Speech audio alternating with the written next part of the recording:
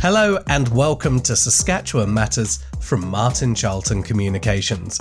This is episode 11 of the most influential weekly podcast to come out of the Saskatchewan business community. On each episode, Paul Martin, business commentator and the chair of Martin Charlton Communications, brings us the stories behind the headlines and explains why each story matters to you. On today's episode, we talk about why we should look at statistics with caution, especially when we're talking about the per capita number. Governments publish lots of information per capita, which always ends up with someone at the top and someone at the bottom of the table. But is it truly representative? Paul, it's episode 11, per capita, where's the problem? You know, governments are very fond of saying they don't like to pick winners and losers. And often this is in the context of, I don't want to support this business versus that one or that sort of thing. But in fact, anytime anyone makes a decision, you've picked one over the other. You've picked a winner and a loser. You had 2-3 options. You selected one. So, you know, you can pay all kinds of lip service to the notion of, I don't like to choose winners over losers. But in reality, anytime you make a decision, you are doing just that. You're picking a winner and you're picking a loser. So one of the topics that kind of gets under my hide a little bit is when we, the mechanism, I guess, we use to calculate certain things in this country. To me, they're skewed. They are ultimately picking a winner and a loser. And two of my favorites, perhaps the most timely right now, is the notion of emissions into the atmosphere and, who is the greatest carbon polluter and that kind of stuff. And on a per capita basis, Saskatchewan is listed as Canada's most significant emitter. So we produce more per capita than anyone else in the country. Now here's, that's sort of cool, except for the part, it's cool, I guess, if you have an agenda. And here's the agenda. We also, while perhaps being on a per capita basis the most significant emitters, we're also the least significant politically because we don't have very much population. So here's the flaw in this thing. Imagine if Saskatchewan were simply to double its population. We don't change, the primary drivers. We don't produce any more oil or any more potash or any more grain. We just double our population. Well, on a per capita basis, our emissions would fall in half because we have the same emissions, but now twice as many people. So we would go from worst to first. But think about it.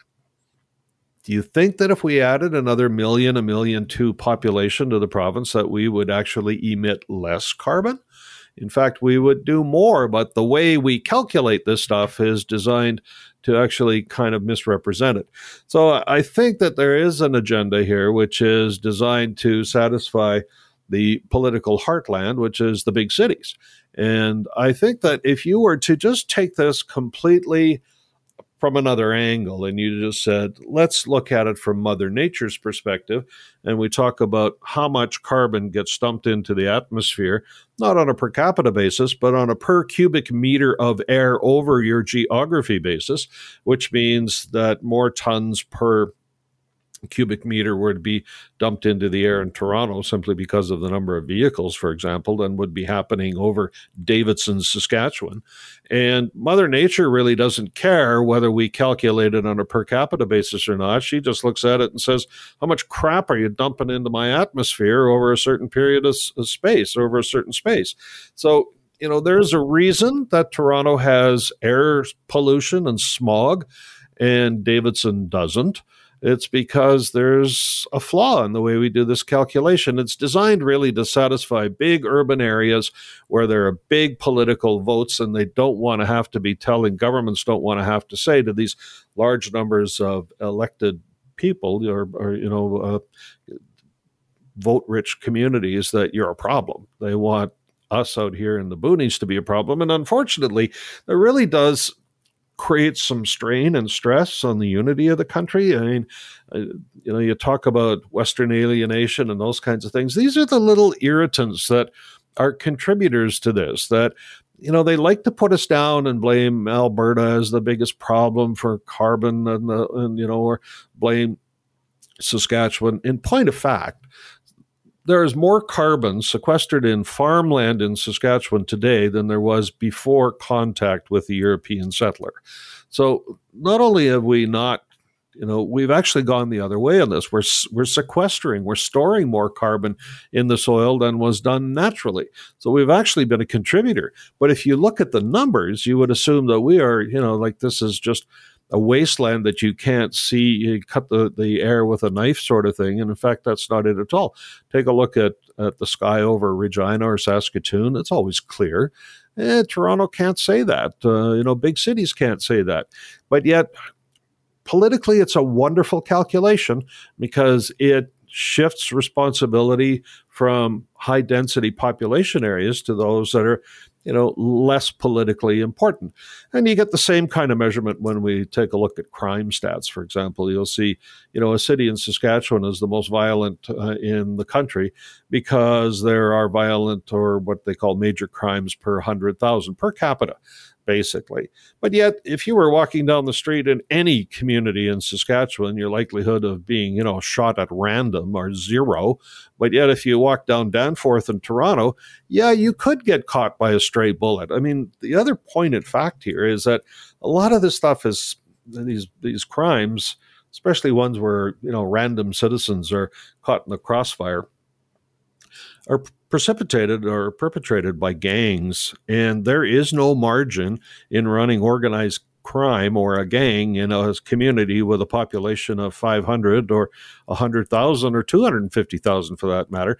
Organized crime goes to big cities, and that's where you're more likely to find random shootouts going on the street in, places like Vancouver or the suburbs of Vancouver or in Toronto than you are in North Battleford, Saskatchewan. I can tell you that. So this is the frustration that these measures that we use and, we build policy around them and that kind of stuff are actually a construct designed to appease a political crowd.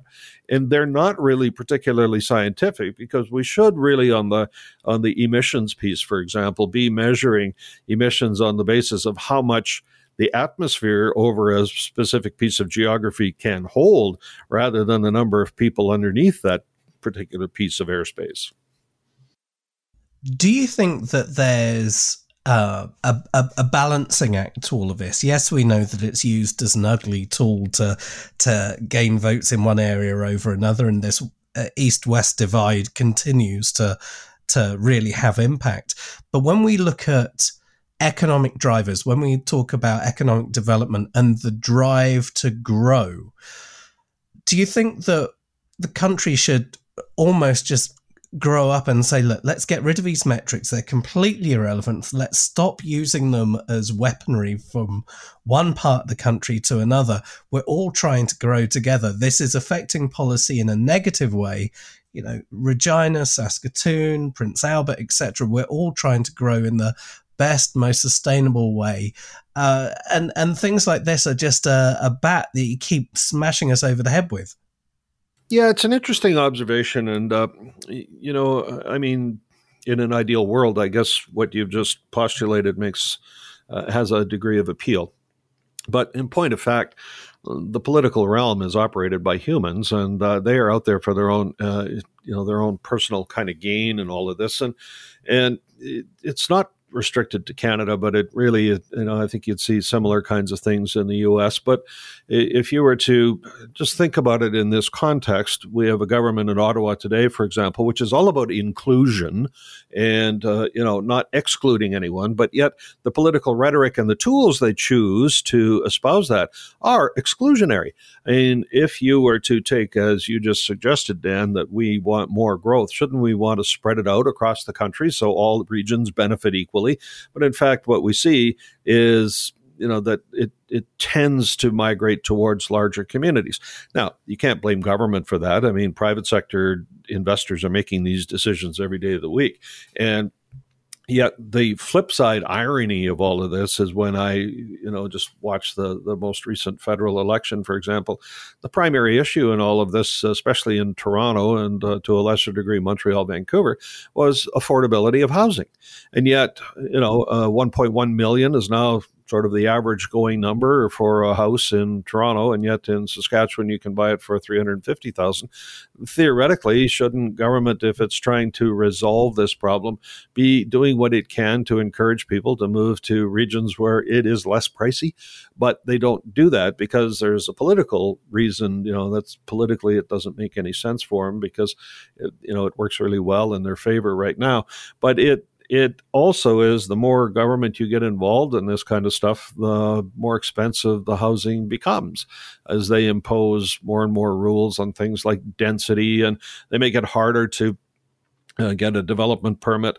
I was talking to a developer or a builder who suggested that there's probably a direct correlation between the time it takes to get approval the cost of a house in a community has got a direct correlation to the number of words in its zoning bylaw.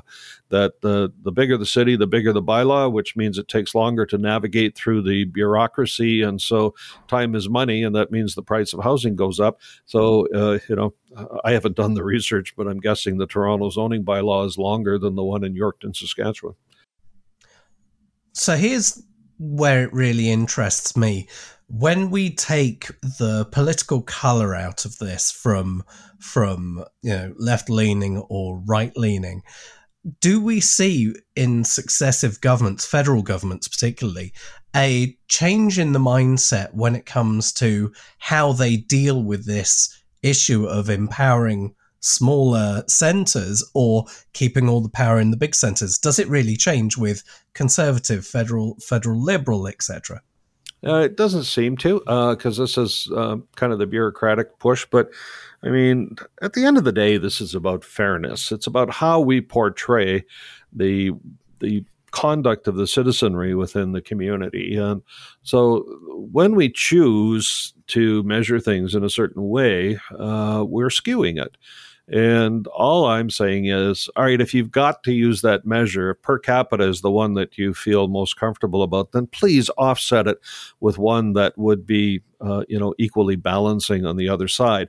And in the case of emissions, for example, wouldn't it make more sense to say, all right, here's on a per capita basis the emissions of all the provinces or all the major metropolitan areas in the country, and on the flip side, this is what their air quality looks like, or this is the volume that the airspace over top of those communities can sustain. Because I would guess that the particulate matter per cubic meter over Saskatchewan is dramatically lower than it is over the Golden Horseshoe in Southern Ontario. But we don't see that measurement. And all I'm saying is, in the interests of fairness, because when we portray these numbers, it creates an image in the minds of the citizenry. And so it is a way of dividing the country rather than one of trying to mobilize public opinion and sentiment towards a particular outcome. In fact, it's more debilitating and divisive than it is anywhere near, helping us resolve the problem of, fighting climate change. You have just described perfectly a conversation that I had only last week with someone who's investing in a company and he's keeping it in Ontario. Just as a query to him, I said, well, why wouldn't you look at Saskatchewan? And his impressions were, well, there's lots of crime and, it feels like it might be polluted and less open to what he's doing. And I'm like, I don't think you could get any further from the truth. This is a very welcoming environment indeed. So the perception for these numbers certainly does trickle down. There's no question. And, if you're a skilled politician, you can utilize that. And politics is about wedges. And the wedges have been, lodged in very, very tightly in this country, very effectively. And those at the center of the universe are skilled at doing it. And let's face it, why do you stand on your head to get votes in Saskatchewan? There aren't any here really to speak of. I mean, the votes are in Southern Ontario. So all the systems must be skewed to make Toronto feel good about itself. And as a consequence, you end up with great divisions in the country. And I think this is less evident in the U.S. than it is in Canada. And you wouldn't see that if you watched the late night comedians. I mean, they divide the country in the U.S. Between the two seaboards and then the middle of the country. But here's one thing that I've noticed about America in the commercial sense that we don't have in Canada. If you come up with a good idea in Omaha, Nebraska, people in New York will pay attention to it because it's a good idea. If you come up with a good idea in Saskatoon, Saskatchewan, Toronto doesn't care. They won't pay attention. It couldn't have happened in Saskatoon. Surely it couldn't have happened. It must be discounted because it's from Saskatoon. And Americans are they're not quite as removed from that situation as we are in Canada, that if you aren't from the big smoke, you are nothing. Americans are much more willing to entertain those ideas, no matter where they come from. And in Canada, not so much. We've created a situation where it's Toronto is the center of the universe. All things spiral around that. The rest of us are here to really just kind of, fill in the gap. Paul, I hope that our friends out east get to listen to this, because change needs to come.